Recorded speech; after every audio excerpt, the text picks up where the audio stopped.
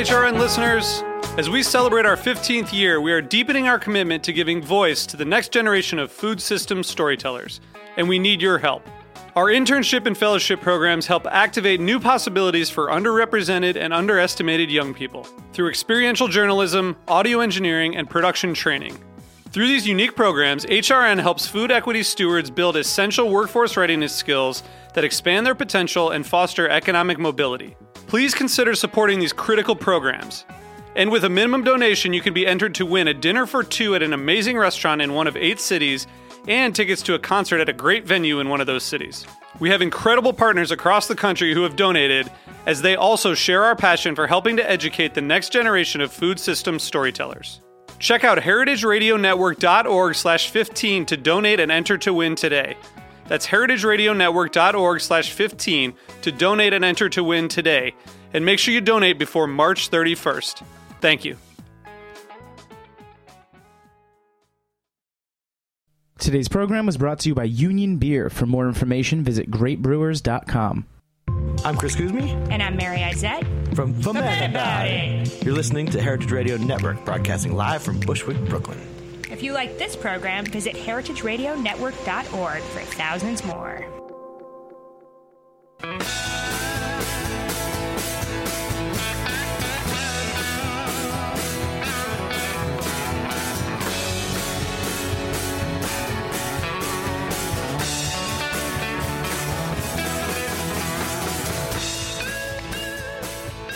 Hey, welcome to Beer Sessions Radio on the Heritage Radio Network.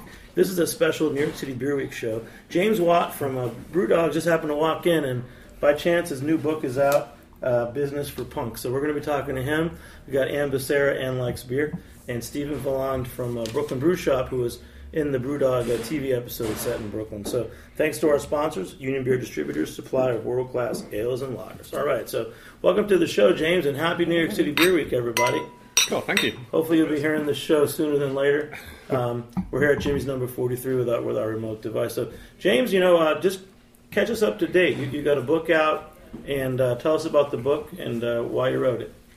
Well, I love business books, but the more I read, the more frustrated I got with them. So I wanted to kind of do an alternate take on a business book. So it's kind of like a business book for people who hate business. It's telling people to disregard everything that they've heard about business, letting people know that you can do things in different ways, kind of turn traditional business conventions on its head and have a bit of fun with it. So yeah, it's Business for Punks, and it's out now.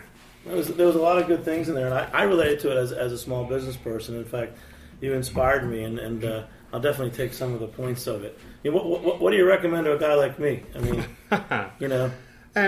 I think every business has got to be underpinned by passion, so you've got to do something that you love, something you care so much about, and you've got to have a mission that underpins what you do, and I think that's something that's so good about the beer community. It's that kind of passion and love for beer that ties everything together. Well, I learned a few things from the book. I didn't know that you had started as a boat captain. Yeah, I spent 7 years in the high seas of the North Atlantic, and the North Atlantic in January and February is a tough place to make a living. I'm sure it is. Have you ever been on a boat like that, Anne? Have I? No. But did that help inspire some of your kind of... You talk about the penguin beers, if you will. Yeah, well, I think a lot of the business philosophies was kind of born in the high seas of the North Atlantic. So my kind of approach to leadership, to team building, the kind of work ethic, all that was instilled during my time at sea. So it definitely gave me a good foundation to go on and... That's good, man. It's funny that you're on a book tour and you're not selling beer today. I'm always selling beer. A lot of things have happened since we last saw you. Sorry, there's a bell because I think we got a special delivery of one of your beers. But I remember when we first met, you were just starting the TV show. And how did that happen? I mean, you really got out there and you put yourselves out there, and your show's been successful. Because I know that other people have tried to do beer shows, and there hasn't really been a successful one. I think all you need to do a successful beer show is a Scottish accent that people can't understand and lots of nipples. It seems to be the formula that's worked for us. The show is so much fun, and we just started off making videos. We put them on our website, and TV people wanted to make a show with us. So it's like, yeah, we get to hang out and speak about beer, so it's all good. Yeah, in your book you say spoon feed information and force feed passion. And I think that definitely comes across in the show. Yeah. I'll tell you, this kind of feels like a Brew Dogs moment. Literally, Stephen called someone at his office, and one of your beers isn't here. What is it? So you could probably explain it a bit better than I can. So Mashtag is a beer that we make once per year, where we let people in social media decide the beer style, they decide the malt bill, they decide the hops that we use in it, they decide the special twist that we give the beer, they decide the ABV, so it's a open sourced beer.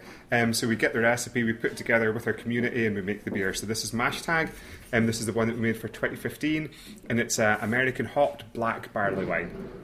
Whatever the hell that is. Tell us about when you first started making beer. Like you guys you were making beer and you got a big order. I remember that story. Tell us about that. It's pretty interesting. So we set up in 2007, 2 humans, 1 dog, and a big mission to make other people's passionate about great beer as we are. And for the first year, we did everything. So we'd bottle the beer by hand, we'd deliver the beer ourselves, we'd sleep in the office floor, we both moved back in with our parents because we had no money, and it was kind of going nowhere. And people in the northeast of Scotland told us to make cheaper beers, and beers with less hops in it, and beers with less flavour, and change our packaging. It was like we were determined if we were going to fail, we was going to fail doing something that we were passionate about. And we ended up entering a beer competition with a big shop chain in the UK, and we finished first, second, third, and fourth in this beer competition, and Nice. sold them loads of beer, and things started to pick up from there. But were you able to handle that production? Well, no. We had to get some money to do that, so we went to our bank, which was Bank of Scotland, and said, hey, we've just got this amazing contract with Tesco, but I'm going to need $100,000 for a bottling line, I'm going to need $50,000 for... not dollars, but I'm making it for a US audience. We deal in pounds, and with the Queen's face on them. For a bottling line and fermentation tanks, but we're a young up-and-coming company. You want to work with us? And the bank just laughed at me. They're like, you've been going a year, you're losing money, you're not even paying your small loan back, there's no way we can give you the money to do this. So we went to the bank next door, which was HSBC, and said to HSBC, our bank have just offered us an amazing finance deal on a bottling line and fermentation tanks, but if you can match it, we're going to shift our bank into you. We're a young up-and-coming company. You want to work with us? And they gave us the money. So business plan year 1 was make American-style beers and tell lies to banks. What was that tank story? Didn't you drive a tank somewhere? Yeah, we to launch Equity Punks, our alternate business model, we drove a tank through the streets of London. We actually got it from a website called tanksalot.com. Which is a good website to check out. Sure. That's sweet. Now, fast forward now. Well, first let's talk. I want to talk about the TV show because it was really cool when you did the Brooklyn show that you guys featured Stephen and Erica at the Brooklyn Brew Shop. And why don't you tell us your take on it, Stephen, being part of one of their episodes? Sure, yeah. What really surprised us pleasantly was how serious everyone was about beer. And I think a lot of people from the outside might think like a TV show that's going to be fun, that's going to be cute, and then they're going to do something, and then they're going to bring the pot up, and it's going to be real beer, and we're all going to pretend. But you actually made the beer. Yeah, and they had engineers on our roof. For anyone who didn't see it, we turned essentially our apartment building into a brew system. So we had the hot liquor tank on the roof, threw some cables out the window, did a mash on the 5th floor, then boil in our apartment on the 3rd floor, then more tubes down the stairwell into the basement where we fermented our beer. There were engineers there for 2 days hooking stuff up, and we met James and Martin, and we had a really great time making beer and educating all our neighbors along the way. Do you remember doing that episode? Yeah, hell yeah. And the thing that I remember most is people in New York are so mean. We had to knock on everyone's apartment door in Stephen and Erica's apartment building and ask if we could run hoses or pipes. We'd had doors slammed in our face. We'd had people shouting abuse at us. If we'd done that in Scotland, people would be asking us to come in and have a cup of tea and have a nice chat and hang out. In New York, no. Don't knock on anyone's door in this city. That's the thing that we learned. Yeah, when they got there, they asked what neighbors we knew so that we can don't know anyone. help out. And we're like, oh, sorry. And did you just move here? No, it's actually been 7 years now. I haven't seen the show because I don't have a TV, but wasn't there an episode where you guys were driving in a car making beer in the back? Yeah, we did that episode with Sam at Dogfish Head, so we made it in a NASCAR speedway. So it was the fastest beer that ever been made. We mashed in going over 100 miles per hour. The NASCAR speedway, I think it's the Dover Downs. So what is that? It's like your fantasy. You go in there and you can just with the show, did they give you the budget to do all these things? Yeah, it's so much fun. So we get to make beer in like crazy places. So in Michigan, we made a beer with founders underneath a frozen lake. So there's like 2 feet of ice. So we cut a hole in the ice and we sank our mash tun and like mashed in down there. We made a beer down in Mexico, and we've just done all kind of crazy stuff. So yeah, they let us do whatever we want and have fun with beer, which is awesome. Wow. And how did you guys? What made you grow so fast in England? I mean, I know that Scotland. It was Scotland. Scotland. It's not the same England as Scotland. It's not the same. No, it's not the same. But in the UK, I mean, what made you grow in the UK? That's what I meant. Yeah, I think it was just like such an opportunity there. So the UK is like behind Scotland. Scotland and the UK is like behind America when it comes to craft beer. So it's just 1% of the market. Here it's about 14%. But back in 2007, there was almost nothing. So there was just people were fed up drinking mass market, generic, industrial, lowest common denominator beers, and ourselves and other amazing companies such as like Beavertown and Magic Rock and Kernel and Lovey Bonds kind of started giving them a choice, and there's just this whole kind of wave of amazing craft beer in the UK at the moment, so it's an exciting place to be for good beer. Well, how important were the bars to your business, and did you have any issues getting in bars that you guys didn't own? Yeah, always. I mean, in the UK, so many of the bars are owned by the kind of huge beer companies and big chains, so it's so difficult to get your beer in there, so it's almost like this kind of closed system. So we wanted to open our own bars and not only stock our own beers, but a selection of our favourite beers from all over the planet, and we wanted the staff to be passionate and knowledgeable and evangelical about all the beers. And for us in the UK, because the understanding of good beer was so low, it wasn't so much we were selling beer, we were selling information, we were selling education, we were selling passion, and we wanted to kind of create the perfect environment to do that in. That's good. And what we're drinking now, actually, it's funny that you're here for New York City Beer Week. I don't think you realize it, but you're here to it's a happy launch accident. the book. Yeah. But there's a cool thing that's happening. I don't even want to talk about this beer. And Greenpoint, a number of the New York City breweries are doing a state malt and state hop. So our big push is to get people to buy New York State hops and malt. And this year, 15 New York City breweries, that's a lot, because there only were 4 or 5 a few years ago. Now there's over 20.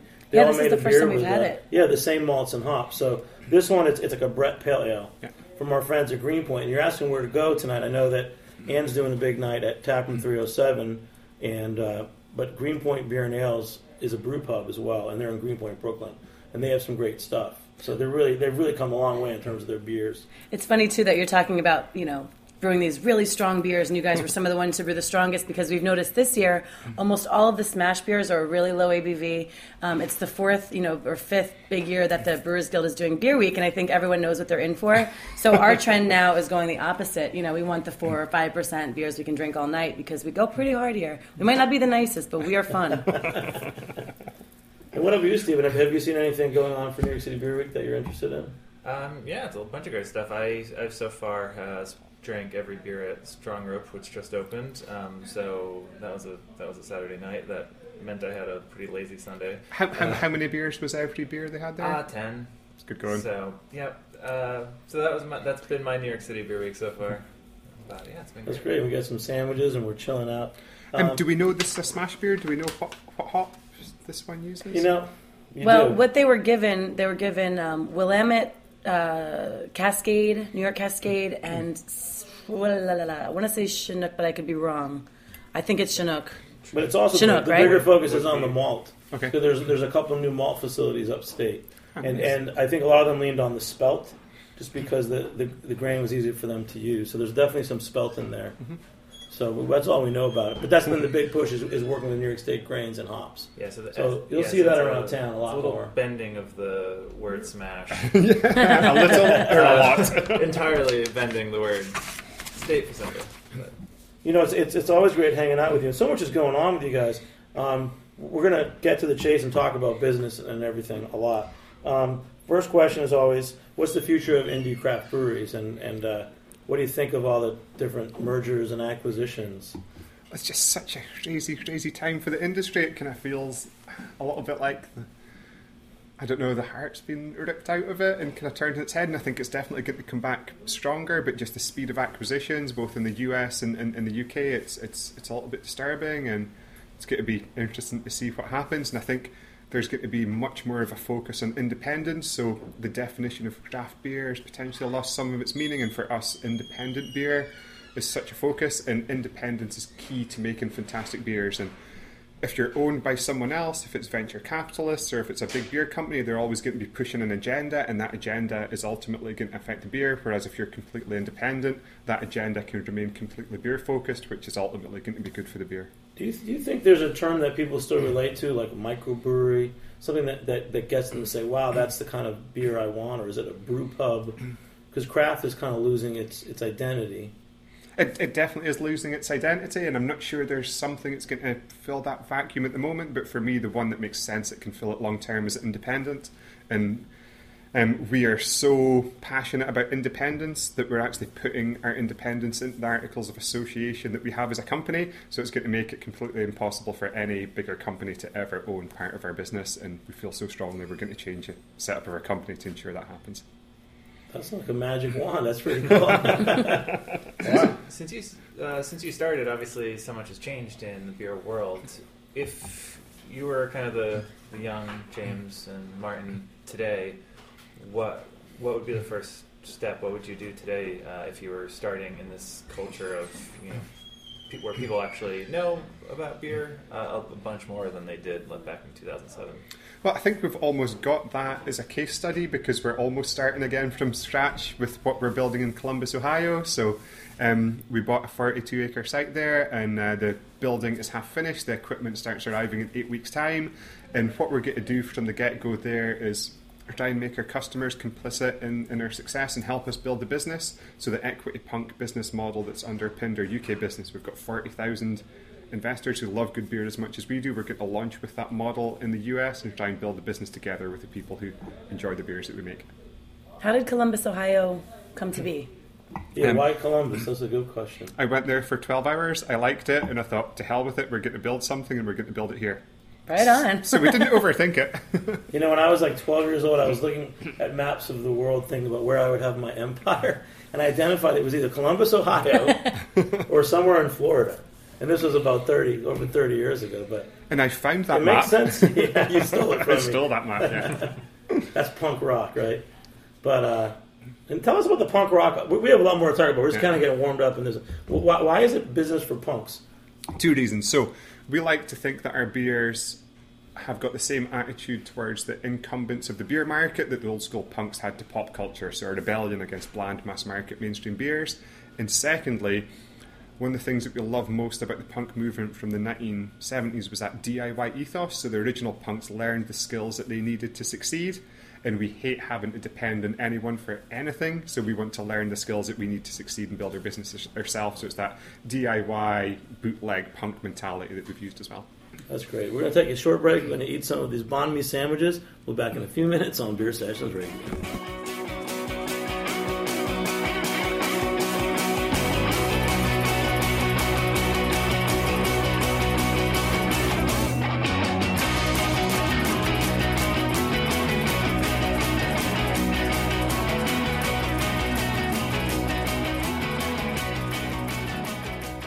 In 1996, El Knife & Son acquired Union Beer Distributors, which was originally located on Union Avenue in Brooklyn, but has since expanded to its present location alongside the English Kills Canal in Williamsburg, Brooklyn. Union Beer has grown dramatically in the last decade as the primary distributor of Anheuser-Busch products for Kings County, Brooklyn, through the hiring and development of the best people in the industry. In 2003, Union Beer acquired a powerful catalog of specialty brands, which immediately positioned them as the craft beer supplier to accounts in Manhattan, Brooklyn, Queens, and Staten Island. Union perpetually tweaks their portfolio to maintain the highest level of stylistic breadth with the most coveted brands available. Through the highest possible level of service, outstanding salesmanship of the ultimate lineup of brands, and a paramount focus on education on all levels, Union Beer has solidified its position as the only source for the best selection of beers in the 14 counties of southeastern New York. For more information, visit greatbrewers.com. Hey, welcome back to Beer Sessions Radio on the Heritage Radio Network. It's a special show. Jimmy's number 43 in New York City Beer Week. James Watt from Brew Dogs just walked in. We've got Anne Becerra and Stephen Valand. So you guys had some great experience working on your TV show. And tell us what you were talking about. You guys made a beer kit for Brew Dog, and you're selling it. So Yeah. I mean, just BrewDog definitely has a passion for teaching people about good beer, and we thought that the best way to do that, or one of the best ways, would be to show people actually how to make it. You've always been really open with your recipes and with helping people start up themselves. So yeah, we made a Punk IPA kit so that you can make Punk IPA. They're the flagship BrewDog beer, and now we're working on another one, and that'll be out soon too. And yeah, I know. Sorry that I did some pull quotes. I know that's always fun, but you wrote let's see. You need to set the pace your business moves at. You can't let others dictate this to you. And I do actually really like this book. I've never read a business book in my life. My brother-in-law gave me a beginner's MBA book when we started the company, and that was I think I maybe got through the intro, and I did not enjoy it. But there's business for dummies too. So. Yeah, the thing I like about this though is that I agree with everything in it, which is so rare. And what we definitely observed with working with James and Martin at BrewDog was how quickly they move. And well, I like that you said not to waste your time on a business plan, but to know your cash flow and your financials. And how did that come about? Because most people spend so much time on a business plan, they never open a business. Yeah, I mean, we just thought business plan was a waste of time because we thought whatever we do, after 1 week, everything's going to change and our ideas and perspectives and it's going to kind of be informed by what actually happens as opposed to some glorified long-term guesswork. So we thought we're not going to do any of that. And we thought as long as we're in good shape financially, we don't need too much of a plan. As long as we focus on the beer and the people and have some fun, wherever we end up is where we're supposed to end up. So you, for Steven's business, you've been selling his beer kits? Yeah. We're at your bars? Yeah, our bars and our online shop. And we started off by making beers at home. So, and we've still used the kit that we used to make beers at home to develop our recipes and stuff. So we're just so passionate about the whole community, and we want to kind of develop the next generation of home brewers who all start making their own beer businesses and all. Tell me more about, you said this idea that you have all these thousands of small investors and you talk about your community, and I can see that by just working with Steven and Brooklyn Brew Shop, helping them sell the product through your sites. What is your vision for thousands of investors helping you fund this new brewery in Ohio?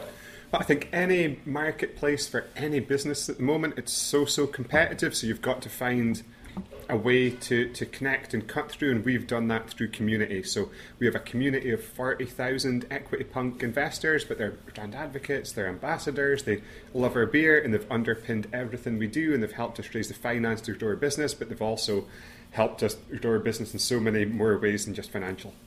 So what, you actually offer like a share offering?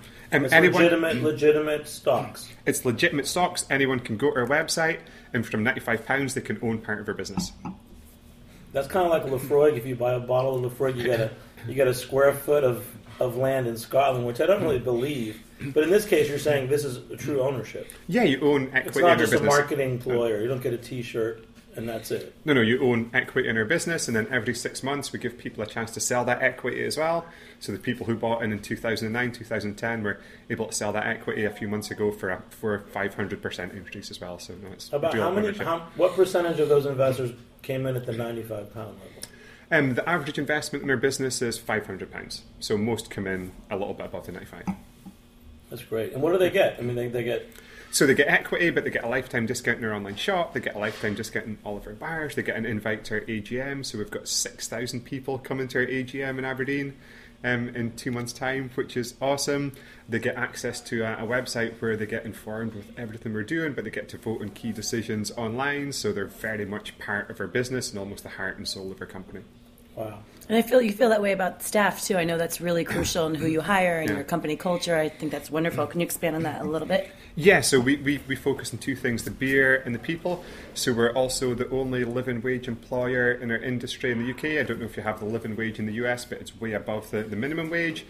And it's so important that we overinvest in our people, and we want to hire people who believe what we believe. We want to hire people that are insanely passionate about fantastic beer. And the most valuable asset we have is our company culture. And my biggest challenge is making sure we don't only maintain that, but we enhance that as we continue to add to people in the team. So it's got a huge focus on personal development and making sure we're the best company to work for we possibly can be. It's like you said, I can't understand a word you're saying with your accent. I can. It was a really good thing he just said. I believe I promise. Wow. What are we drinking right now? This is what? The Other Half, second... I'm only saying because I'm the only one who knows what it is. The second anniversary from Other Half, their double IPA.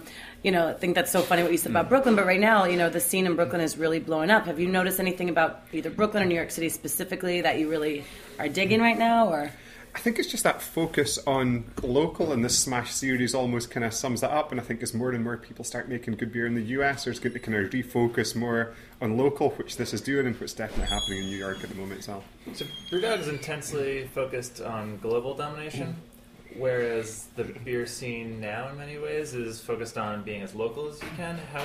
How do you think those two can be merged in a good way? Well, I think for us, the global domination, we always say a little bit tongue-in-cheek, because that's what the kind of huge beer companies do, so we don't really mean that. And for us, we want to be really strong in Scotland, and when we set up in Columbus, the focus will be on being awesome in Columbus, being awesome in Ohio, and then slowly building out from there, but there will be a huge local focus for us in Columbus. It's funny, our friend Josh Bernstein, he's an American beer writer. You probably met him. A few years ago, he brought me a whole bunch of Ohio beers to taste on air. And most of them aren't distributed outside of Ohio. And I don't know if you've looked into the Ohio beer scene. Are they really into craft beer? Are they not exporting for a reason? Yeah, I mean, there's really good beer scene there, but it's not quite as well developed as it is in other states in the US. So we see a bit of an opportunity. But for instance, the Columbus Brewing Company make fantastic beers in Columbus. So some good beers there, but a bit of an opportunity there as well. I think we've had the Great Lakes. Yeah, they distributed it outside of Have you had any beers from Ohio? Yeah. Oh, absolutely. And Great Lakes, I mean, they distribute to New Jersey, so whenever I'm across the border into Jersey, I try to bring back a couple six-packs. Are you guys going to sell other Ohio beers at your restaurant? Yeah, okay. I didn't know if it was just strictly brew pub. So in all of we've now got 50 bar locations all over the planet, and we always sell 50% our beer and 50% amazing guest beers. Got it. And you'll be able to do that here because you're brewing? Yes. Correct. Okay, got it. Yeah, so what's the setup going to be like? So the initial setup in Columbus, Ohio, is it going to be a brewery, a brew pub? It's going to be 100,000 square feet, so it's big, but everything's bigger in America, so what the hell? We've got a 200 hectoliter brew house going in. We're going to have a big tap room. We're going to have a... What's that 200 hectoliters in barrels? 168.5. I think. It's about that. It's about 170-ish. So 170,000 barrels. Well, 170 barrel brew house, but it'll be able to do about 170,000 per year, but then we can expand that by adding fermentation tanks. We're going to have a canning line. We're not going to have a bottling line from the get-go. We're going to have a tap room and a restaurant and an awesome visitor centre where people can come and do tours and that kind of stuff too. Wow, that's great. So will you be spending more time in the States? Yeah, I'm going to have to. So I'm going to I'm going to need to get my American accent down. I'm going to need to get my teeth whitened, and I'm going to learn to be much more polite. You're very polite. Not if you come to New York City, apparently. No, not New York. But I think with this book tour, you're learning how to be polite. Thank you. That's the nicest thing you've ever said to me. Well, Columbus, Ohio. So then tell us more of the vision. So you're going to start in Columbus, Ohio. Start in Columbus, Ohio, and just see where we can go from there. So we're going to make our kind of flagship beers from the UK, so Punk IPA, Jackhammer, Dead Pony Club, but we're also going to make a few beers there that are specific for the US. And in May or June, we're going to launch Equity for Punks USA, which is going to give Americans the chance to buy equity in our American company. And we're also going to look to open a few pubs in the States as well, but pubs where we make beer on site. So yeah, we've got a site almost locked in for one of them in downtown Columbus, and we're going to look to open a few from there as well. That's great, man. Congratulations. Let's open the floor. Any questions, Anne? Because that's pretty interesting, opening a brewery in America. Yeah. I mean, I think it's funny, too. You're coming here, and then, if I'm not mistaken, I read this, that your second largest market is Sweden, and it's the same for Brooklyn Brewery as well, and a lot of different places, no matter where you come from, are doing really well in Scandinavia. Is there anything that inspires you about what they're doing, or is there something you've noticed? Yeah, the situation in Scandinavia is fascinating. So our biggest market is Sweden, but it's closely followed by Finland and Norway. And the situation for distribution of alcohol there, it's a government monopoly in each country. So they've basically got these kind of chains of government monopoly stores where it's the only place you can buy alcohol that's not bars and restaurants. So it's so difficult to get in. But once you can get in, you've got blanket distribution, and there's such a good awareness and understanding of good beer there, and the consumers really love great beer, and they've got fantastic selections, which is why it's the biggest export market for us, but also a lot of American beer as well. The last time I was in Oslo, I got there the Wednesday before Easter, and they literally put shackles over the beer, and we had to beg the person behind the counter to please let them open it, because there would be no beer on sale in Norway for 5 days. Boston area, Massachusetts, for Christmas, on Christmas Day, same thing. All the beer stores were locked up, you know. But how do you break into something like that if it's so hard to get into these countries, into their distribution? Well, I think part of the reason why the beer selection in these stores are so good, the only way to get in is to go through a blind tasting panel. So everything that's in there is in there based on taste. So you can't do any discounts, you don't have a marketing budget, you can't do any advertising. The only way to get on that shelf is to pass a tender process which involves blind tasting, and that's why they've got a fantastic selection of beer, and that's maybe why beer is doing so well in these places. That is really interesting. I've never heard that before. Did you know that? I did not. No. That's so cool. Go Sweden. Go Sweden, go Norway, go Finland. Yeah, awesome. Wow. Clever Vikings. What's it like in Scotland? I mean, when you first started, I know we talked about it a little bit, but so you got into that supermarket. What are the other outlets for you in the UK? It's tough, and part of the reason we started opening our own outlets is just because we found it difficult to get into outlets, but now we sell to some supermarkets, we sell to our own locations. Is that more sandwiches? Or is that some beer? Whenever that rings, something awesome happens. It's the masseuse we order. I don't know. Someone's going to get them, but... And now we're starting to sell to other pubs and bars and restaurants and stuff as well. So it's a busy place. It's a live show. 43. Keep talking. Don't worry. So, okay, Beer for Punks. Let me ask you. If there's a BrewDog World Tour, who is headlining? Alive or dead? Who's headlining? Let's go The Clash. Good answer. So, since we are at Jimmy's in the East Village, the old CBGB, mere blocks away, now with John Barbados, can we settle this? Where did punk music start? London. One way to look at it. It's a UK thing. You guys have just hijacked it. Well, if we throw Iggy Pop in there, or that's ours. Ooh, you're going to do any collaborations with the Rock and Roll Hall of Fame? I mean, I can see that being a really cool... Yeah, possibly. So in their house beer? Is that in Ohio? in the UK, it's now the 40th anniversary of punk this year, and there's only one band that's continuously been playing since 1970, 76, which is the UK Subs. So they've been going 40 years, so they're actually headlining our AGM, and we're making a beer in collaboration with the UK Subs, which is this punk band that have been on the road playing continuously for 40 years. I'd like to do some music stuff. That's fun, man. You know, it's true. This is CBGB is right around the corner. I never think of this as punk rock anymore. I think of this as like the Brewmuter triangle of beer, because we have all the great beer bars on this block, and even McSorley's down the street. So you forget how long that wasn't that long ago, you know. And we got some artists coming down doing some theater stuff, and I'm getting distracted. We drank that other half second anniversary Imperial IPA. This beer's amazing, like the hop character, but just the bitterness, it hits you like a sledgehammer in the back. It's pretty mortish. Oh yeah. I'm getting excited for the mash tag as well. I think that's coming up soon. Not bad for an afternoon, right? Monday. So we've all been drinking beer since Beer Week started on Friday. We've been doing radio shows almost every day, starting around 12 noon every day. So we're getting somewhere with it. I'm glad you came in. It's a good way to spend a week. But Columbus, Ohio. Anything else about Ohio? I mean, have you been there? Do you sell beer kits there, Steve? Yeah, we sell kits in a few places. We're going to be there this summer. Wondering if have you had a chance to meet LeBron James yet? Who's that? Stop it. Well, he's also in Cleveland. Official governor of Ohio. Does he play like American football or tennis or something? But he's not in Columbus. He's in Cleveland. It's not all just one big place. I think we need to have a show about Ohio Sea beer. Towns. It's all good. We need to have a show about Ohio beer. But this is why you're brilliant, man. You're in Columbus, Ohio. No one even knows where it is. Jimmy. He thinks it's LeBron James town, but it's... I imagine residents of Columbus are Cleveland Cavaliers fans. So one of the reasons that we decided to go there was I was like visiting different cities in the US trying to decide where to open up. So we went to some places in South Carolina, we went to some places in Philadelphia, I went to Columbus, and every time I got off the plane I would just tweet, hey, I'm here in wherever, where should I go for a beer? In most places maybe 10 people would like tweet me back. I did that in Columbus and my phone just about exploded, so I thought Columbus feels good, let's do it here. That's really cool. Are there any places, besides, not necessarily for a business or the right place for you to have your next brewery, but in the United States, is there anything that you just were really, this is unique, this is something special, you know? outside of the main players. Yeah, well, what I've been most excited about in terms of US beers in the last 12 months has been Jay Wakefield down in Miami.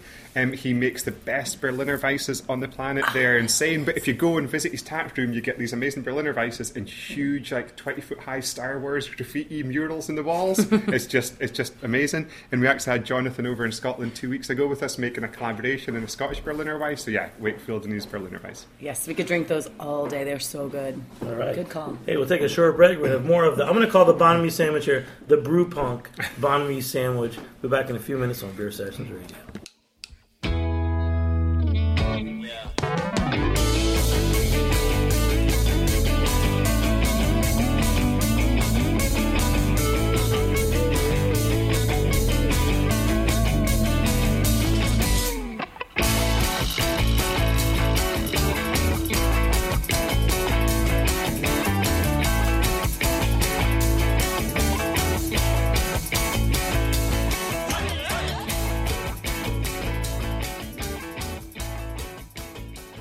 Hey, welcome back to Beer Sessions Radio on the Heritage Radio Network.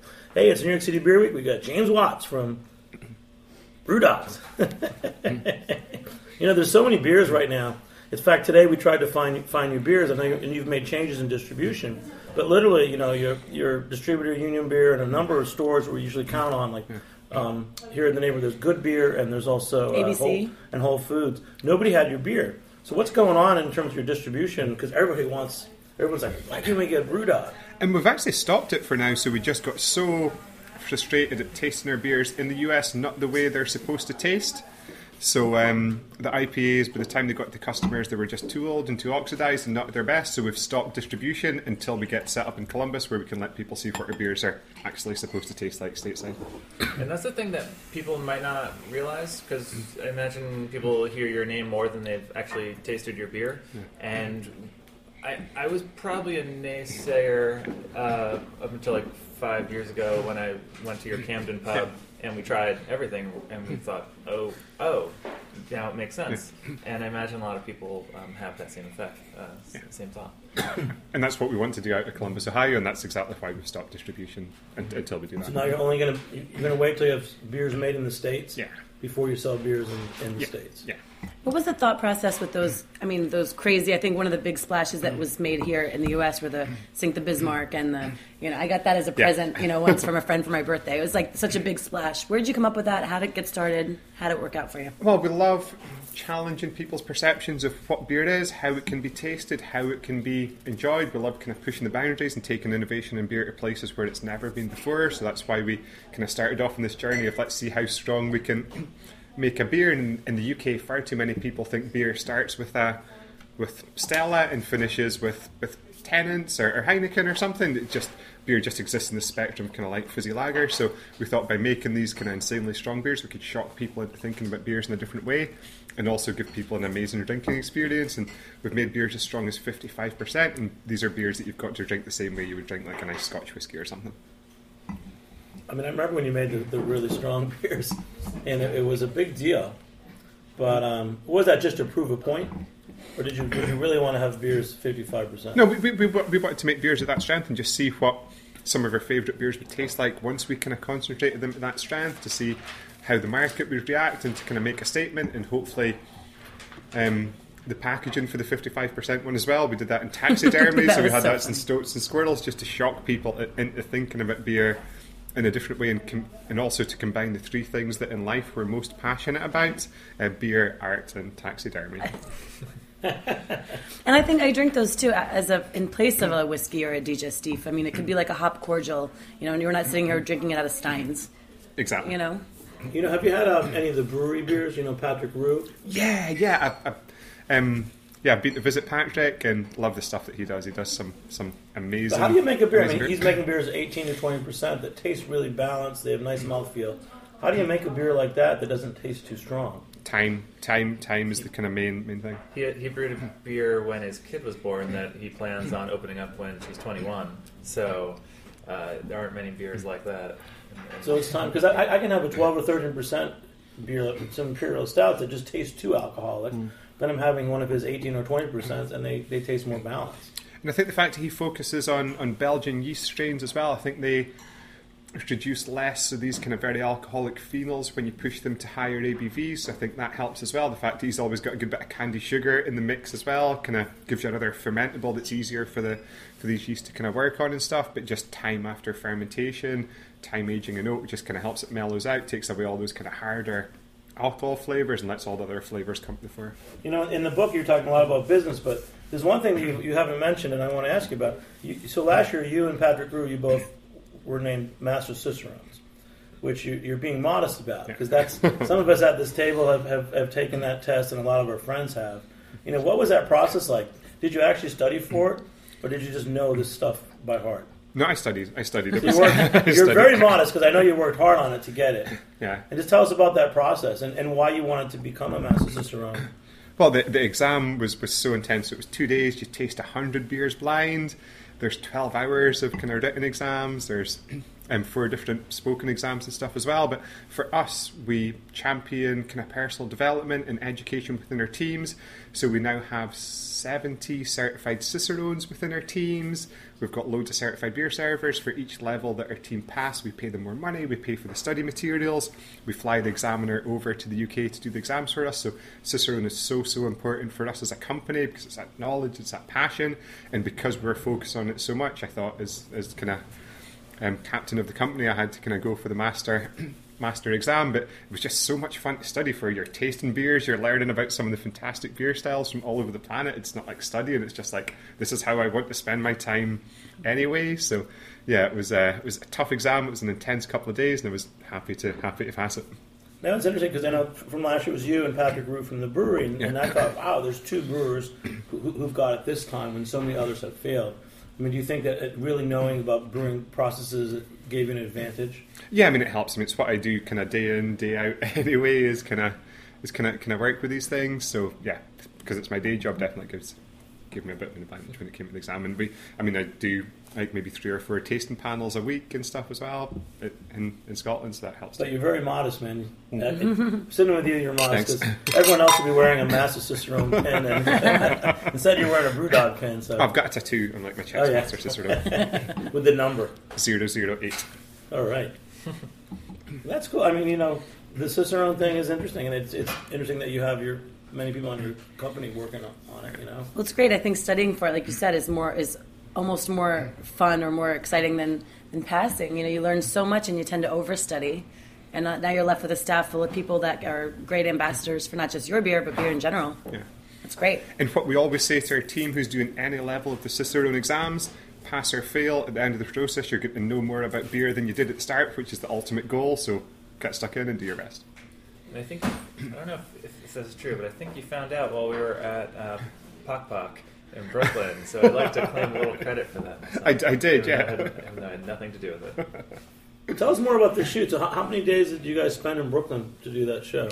It was 4 days shooting with a kind of day beforehand just to get acclimatized and get set up and stuff. So yeah, 4 days of filming. The final scene was up in the top of Stephen's apartment building, and it was so cold. Yeah, and we got Wiley Dufresne to smoke some nice duck eggs. That was the guy that looked homeless, huh? So he smoked some duck eggs that we then dropped into the beer for the final drink of the night. So who picks your collaborators? How do these breweries get chosen? Are they friends, personal? Or? A mix of both. I mean, we always kind of decide who we want to work with. So we decided that in New York, and especially Brooklyn, it's famed for making beers at home, and we loved what Stephen and Erica did, so we're passionate about working with these guys here. We've worked with Stone a few times just because we know the guys so well, and worked with Dogfish Head just because we're like huge fans of what they do. So yeah, we just kind of pick and choose who we want to. Did you pitch Esquire, or did they pitch you? They pitched us. That's great. And let's go back to the UK beer scene. I know you mentioned writer, one of your punk. You got all these great quotes in your book, and you mentioned the punk writer Pete Brown. I like his work a lot. I've got his World's Best Ciders here. I know he writes about beer and cider. Tell me about Pete Brown, because I've never met him, and I wish I could. I was actually with him. He came up to visit us 4 days ago.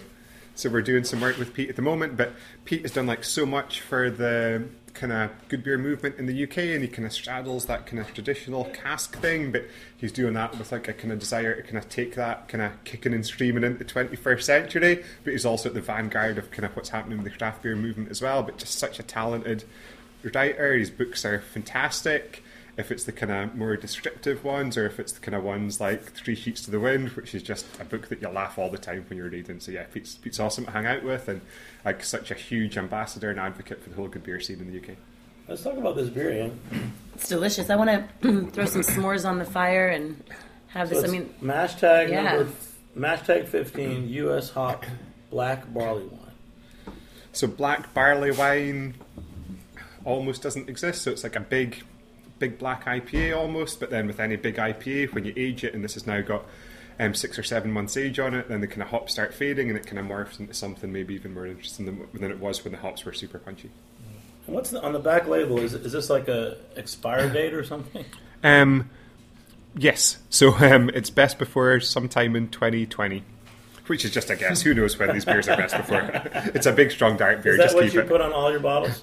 No, so the Best kind of light, before. best before, but light hoppy ones we kind of give a few months, and then the kind of big imperial stouts we encourage people. But is that your label edition, or is that like a UK thing? Oh no, we put that on. So you make best before. Yeah, best And before. you have quite a few interesting series, like including the prototype series. Could you explain for some of us in America that have never seen any of the prototype beers? So each year we make the prototype series, which is beers that we're thinking about making. We then send them out to our customers, and they tell us what one they want us to make. So this year we had a milk oatmeal stout, we had an India Pale Session Lager, we had a hoppy red ale, and we also had a citrus IPA. So the one that won was the milk oatmeal stout, but it's voted for by the people who's going to enjoy the beer, so it's making sure they play a part in deciding what we're going to make, because ultimately they're going to be the ones that enjoy that beer. I'll tell you, you guys are so cool. I feel like I should move to Columbus, Ohio. Start hanging out near your new brewery. Don't you think so? create your new empire that you were when I was planning 12 30 years years ago. old. Yeah, We should do an episode there when we open. done. We'll do it. We'll come out. And we can invite LeBron. Please. And have a game of ice hockey. Yeah. Some beer pong with LeBron James and James Watt. LeBron James Watt. Does he play for the Wheel of Cleveland Fortune. Captains? Basically, yeah. The Pennsylvania Puppies? The The New York Cowboys? Cleveland taking it easy. But are we all supposed to know who LeBron James is? I mean, we do, but we should. Well, It's pretty great. I actually don't. We play soccer. We call it football, but if he doesn't play soccer, I don't know. He doesn't play. Basketball, it's big in Greece. It's Okay. something you can learn about. Don't worry. All right, let's have one more beer. I don't know what we have. We have the Brew Dog. We just did that. We'll pick a beer from You know the what we're list, going to do? yeah. We're going to drink New York's take on a UK classic. We have an English mild brewed from Rockaway. Ooh, that just sold out. Never mind. Sorry. Let's not do We it. got our. How about this one? Let's try the Bridge and Tunnels. The Tank Fun Yeah, another Saison. smash. Yeah. Right on. Saison. We'll do that in a little half. And Bridge and Tunnel, you got to visit. There's a lot of places you have to visit. I mean, Rich is out. He started out with a licensed garage brewery, literally the garage behind his house. And now he's just actually rented a slightly larger space in Queens. Nice. And he has a tasting room now. So everyone has, but he was the perfect craftsman where he had built all his system to pretty much from scraps, and he made every batch of beer.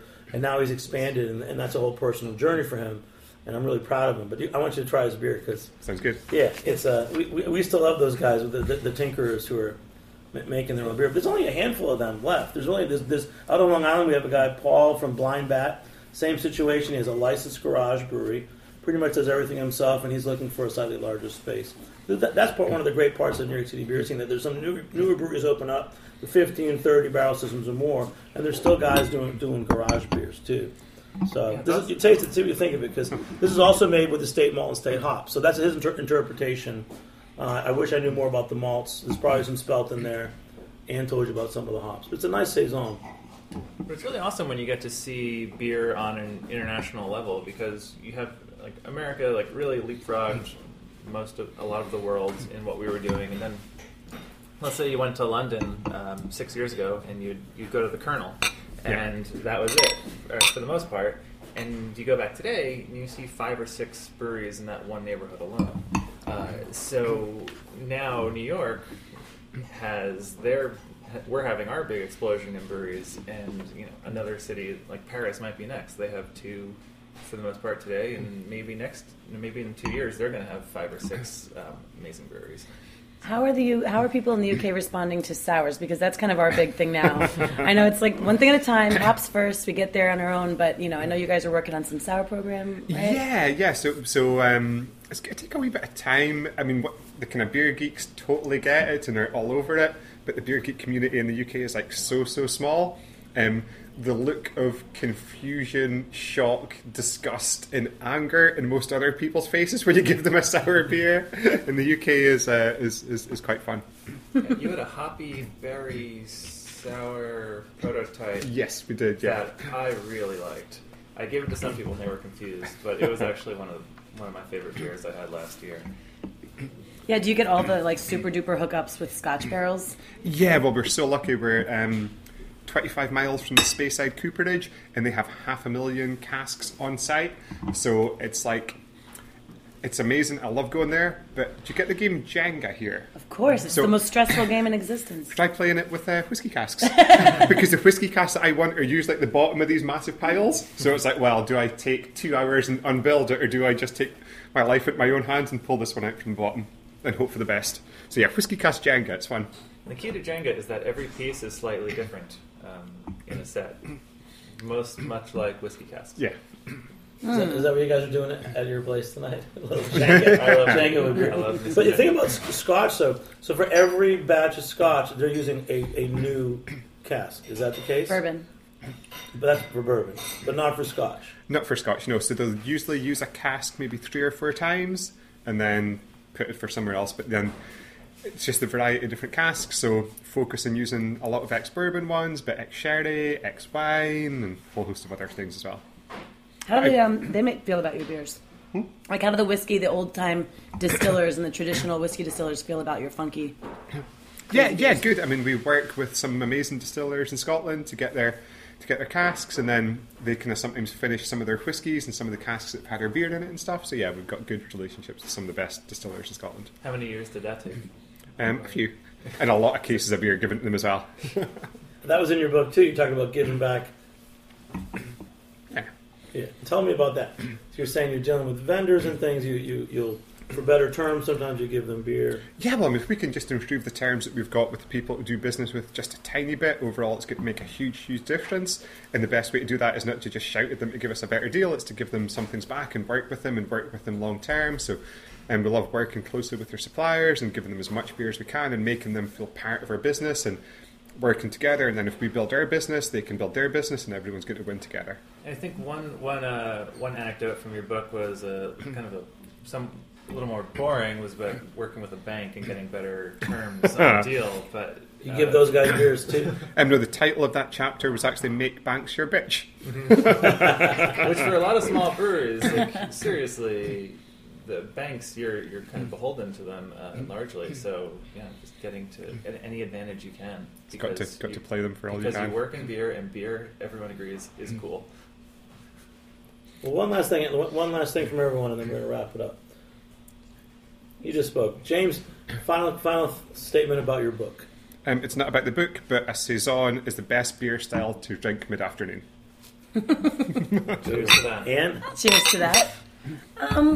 Come back to me. I feel like there's got to be a good question I'm not thinking of. All right.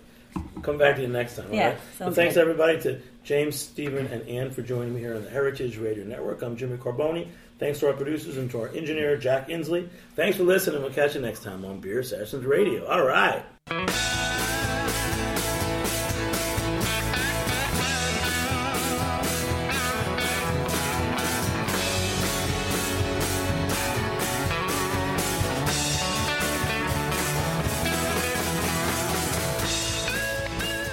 Thanks for listening to this program on heritageradionetwork.org.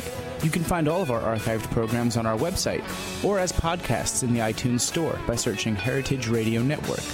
You can like us on Facebook and follow us on Twitter at @heritage_radio. You can email us questions at any time at info@heritageradionetwork.org. Heritage Radio Network is a non-profit organization. To donate and become a member, visit our website today. Thanks for listening.